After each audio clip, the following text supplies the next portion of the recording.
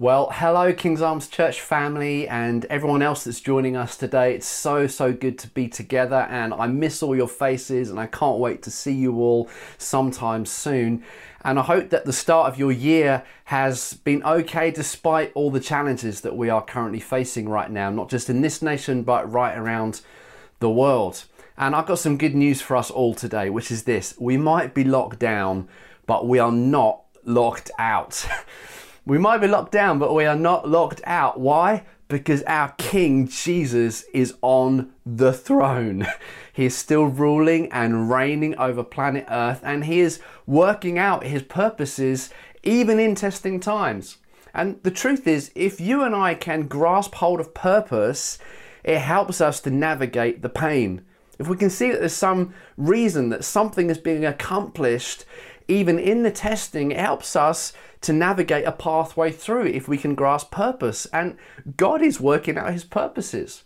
You know, purpose helps us navigate pain. Even this morning at 7:15, when I was meant to be doing my legs workout at home, my bed was screaming for my attention and screaming for me to get back in it. But somehow the purpose of having muscles as big as my son's or Dan Framingham pushed me through the pain to do a workout, because there's purpose. I knew actually there was benefit on the other side of the test. And the truth is that God is working out his purposes in us, even in this moment of lockdown. In fact, Ephesians 1:11 says this, that God is making everything work out according to his purpose. God is working out everything according to his purpose. And that's why it's such a comforting doctrine to understand something about the sovereignty of Almighty God, that he is not blown by the winds and waves of our circumstances and history, but he is above it all, working out his purposes even in the moments of difficulty and pain. And of course, one of God's chief purposes in his people is to make us like Jesus. You want to understand what God's purpose is in your life and my life, where his purpose is? He's making us to look like his son, Christ. He's conforming us into the image of Jesus. And the picture I love to often think about is that Father God sitting like a potter at a clay wheel, and he's molding the clay and he's shaping the clay. And like a great artist might do, he's modeling us on someone who's standing in the corner modeling, and the Father keeps looking up and he's modeling us into the likeness of someone else. And that likeness is his son, Jesus. This is what 2 Corinthians 3:18 says. We are all being transformed into his image with ever increasing glory, which comes from the Lord, who is the Spirit.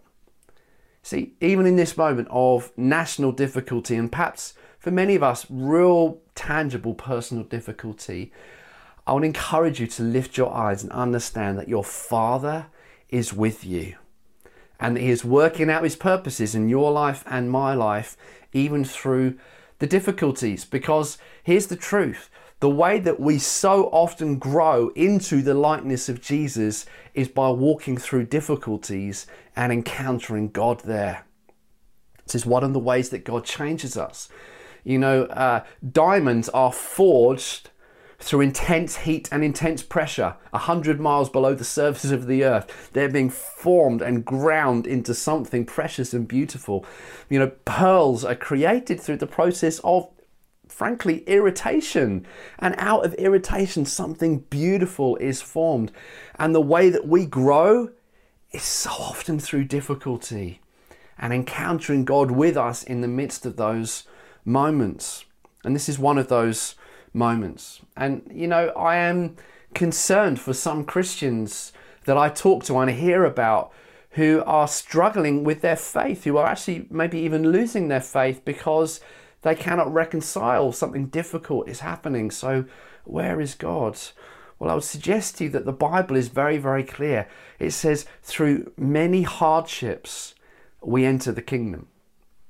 We are, after all, called to follow the crucified Savior, the suffering servant, the one who gave his life up as a ransom. He's actually the model. The one that we're following is a suffering servant, a one who went through difficulty. In fact, Hebrews 5 says that even Jesus learned obedience through the things that he suffered, and so became a Savior for us. The way that God makes us and fashions us into the image of Christ is so often through difficult moments. And I know in my life, so often I want the benefits of the kingdom without going through the route that those benefits come through. You know, for example, if I was to just say today, you know, how many here would like to become mature and complete and not lacking in anything?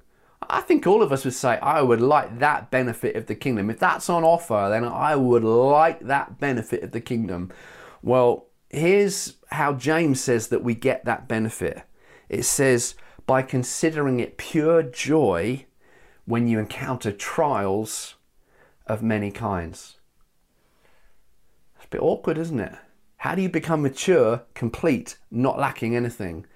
Consider it pure joy when you suffer trials of many kinds. And you might legitimately say to me, don't know, isn't there another route to that? Isn't there another kind of shortcut that I could take? You know, another route to that benefit? Well, let me ask you this question. How many of us would like to produce a harvest of righteousness and peace in our lives? How many of us would love that benefit of the kingdom? Well, I certainly would. Well, here's the route to that benefit according to the Bible. Hebrews 12:11 says, endure hardship as discipline. No discipline seems pleasant at the time, but it produces a harvest of righteousness and peace for those who have been trained by it. See, the Bible is very clear. Actually, it's so often through difficulties. It's through enduring hardship. It's by working through discipline. Actually, we produce the fruit of the kingdom. We begin to look like Jesus, the suffering servant who gave up his rights, who gave up his life, and so became a savior for many. He is the model. The cross is the model of the kingdom that we are now in. Here's another one. How many of us would like to have greater perseverance, greater character, greater hope overflowing from us? I'd like that benefit of the kingdom. Well, Romans 5:2 tells us the route to those benefits. It says, learn to glory in your sufferings. Now, the purpose of this message is not to depress you, but it is to point the reality to myself and to those that are listening right now that the Bible is clear. Through many hardships, through many tribulations, we enter the kingdom of heaven. And it's not that evil ever originates in God. He is not ever the author of evil, but God will so often use the difficulties, the pressures, the perplexities, the confusing things of life to actually draw us deeper into Him and discover His grace. How else do we discover that God is a comforter like no other unless in moments we need comfort? How do we discover that God is our great counselor unless there are moments where we just don't know what to do? How do we know that God is a great and perfect provider unless there are moments where we are just in need? How do we know that God is a light and a lamp to our path unless at times we are walking in the valley of the shadow of death? How do we know God is shepherd, the beautiful shepherd of our souls, unless at times we wander astray and we need to be led to green pastures? So often difficulty is the route to discover God. And so I want to encourage us in this moment of lockdown, that we are locked down, but we are not locked out, because God is working out all things in conformity with the purpose of His will. He's still on the throne. He's still fashioning you into the likeness of Christ. He is still at work in our lives. And it was last March in the first lockdown where God began to speak to me about caves in Scripture. Yeah, caves. Because caves actually in the Bible are so often representative of places of hiding, of seclusion, of restriction, of lockdown. And many people in scripture encountered lockdowns, they encountered restrictions when they were hiding in caves. And in those moments, God was working out his purposes in their lives. And so I want to just quickly mention 3 cave stories in scripture to show you some of the purposes of God for us in this season. And the first one of those caves is Obadiah's cave. Obadiah's cave, which you can read about in 1 Kings chapter 18. And Obadiah was a servant in the king's palace. He served under a very evil king in Israel, King Ahab, who was married to Jezebel, again a notoriously evil woman. And under their leadership, they systematically began to hunt down the prophets of Israel and slaughter them and put them in prison and put them to death. And they were wicked leaders, but Obadiah was a God-fearer. And this is what we read about his actions in this time in Israel. 1 Kings 18 and verse 2, we read this. Now Obadiah greatly feared the Lord, for when Jezebel had slaughtered the prophets of the Lord, Obadiah had taken 100 prophets and hidden them, 50 men per cave, providing them with food and water. Obadiah's cave was for the purpose of nurturing and protecting the prophetic movement in Israel. And because of his care, because of his attention, he enabled the prophets of Israel to not be completely slaughtered, but to survive this moment, to weather this storm, but then come out the other side stronger. And it's in this context that we see Elijah, the great prophet of his day, emerge and become a voice of change in the nation of Israel. In fact, by the time you hit 2 Kings chapter 2, you find whole companies of prophets who are serving kings and serving the nation freely because of Obadiah's act here, because he hid them in a cave in the right season. And this was not just about God preserving the prophetic, is about God preparing the prophetic for a new season. And this is, I believe, one of God's purposes in this cave season for us, the COVID cave season, is that he is nurturing behind closed doors, in our homes, in moments of restriction and lockdown. He is preparing a prophetic people who are going to emerge in our nation with words of power from heaven to earth.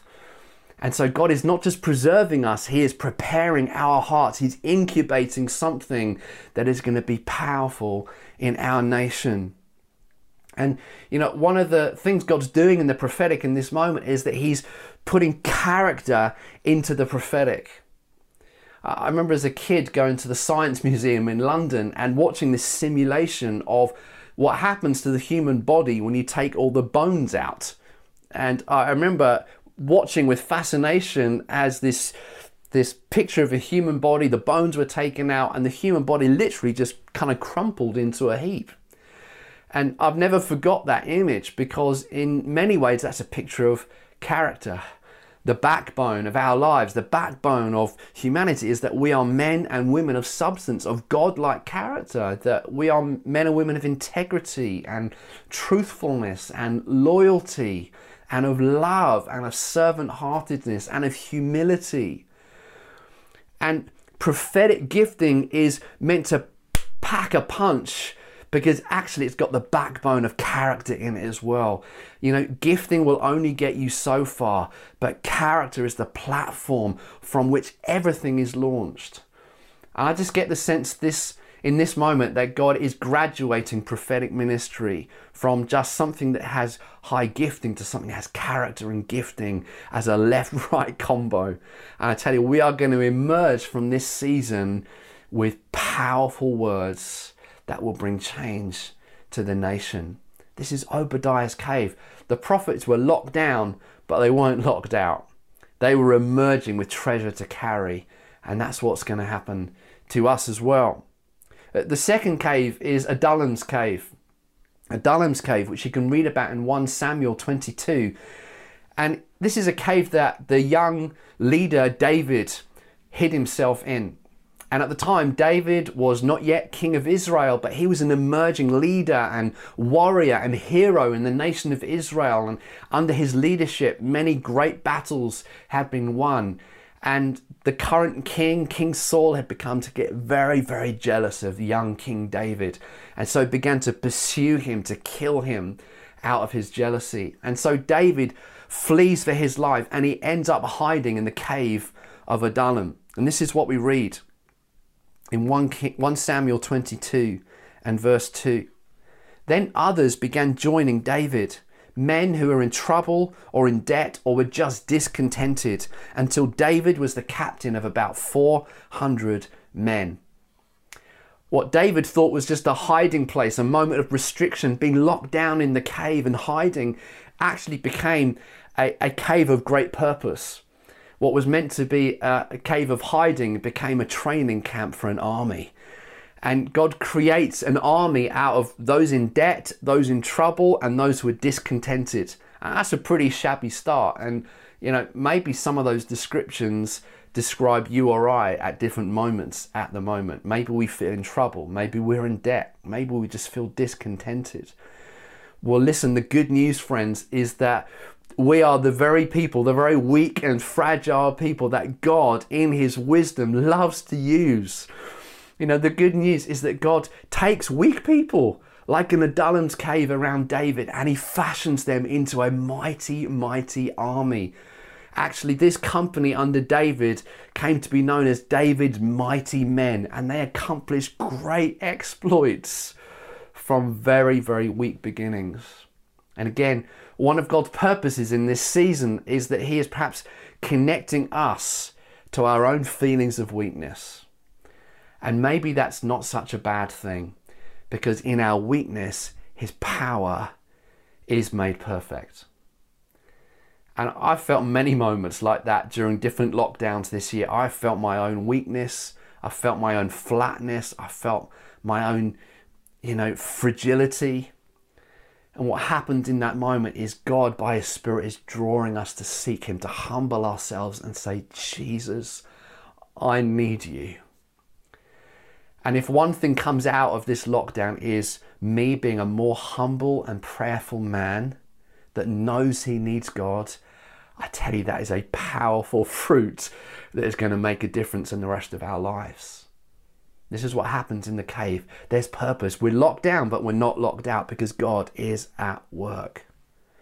And then the last cave is Lazarus's tomb, which you can read about in John 11. Many of you will be familiar with this story. Lazarus was a good friend of Jesus, and yet he tragically died, and Jesus turns up 4 days late for the funeral. Lazarus has been in a cave for 4 days, and Jesus says, take the stone away. And they're like, Jesus, we can't. Lazarus's body will be stinking by now. And Jesus is like, no. You are going to see the glory of God if you take that stone away. And so they obey Jesus. And then this is what we read in John 11, verse 43. Jesus called out in a loud voice, Lazarus, come out. The dead man came out, his hands and feet wrapped with strips of linen and a cloth around his face. And Jesus said to them, take off the grave clothes and let him go. Lazarus' encounter in the cave was a resurrection encounter. It was an encounter with the power, the miraculous, supernatural, death-defying power of Jesus, who just moments before said to those watching, I am the resurrection and the life. I tell you what, out of this season of COVID cave time, God is going to move in resurrection power on his people. I believe we are coming out of the cave in the power of the Holy Spirit in a way that we have never known before. It says of Jesus' temptation that he went into the wilderness. He was led by the Spirit into the wilderness. But as he emerged 40 days later, it says he emerged from the wilderness in the power of the Spirit, and news about him spread through the whole country. Friends, this is God's purpose in this season. Out the other side of the COVID cave is a church that's going to carry resurrection power. He has taken the grave clothes off his people and he's calling us out. He's saying, Church of Jesus Christ, come out of the tomb, come out of the grave. I am the resurrection and the life. We might be locked down at the moment, but I tell you what, we are not locked out because God is working out his purposes. And just as we close, I was reading this week about Nelson Mandela and about his restriction, about his cave time, about his time in lockdown. In fact, it was 27 years spent in a South African prison during the apartheid era. And for many of those years, he was at Robben Island in a very, very small cell. He was allowed one visitor a year for 30 minutes at a time. He was allowed to write and read one letter a year. And he was on solitary confinement for much of that time and working in a stone quarry. And yet this is what he said about that time. He said, I realized that I could not lose. I either win or I learn. Just think about that. He's in a prison 27 years of his life, and his mentality was this: I cannot lose. I'm either going to win and get out of this prison, or while I'm in it, I'm going to learn. And that is a kingdom mentality, friends. Do you know what? We're either going to win and we're going to get out of our COVID cave at some point, or we're going to learn and we're going to find God in the cave. We might be locked down, but we are not locked out. Amen.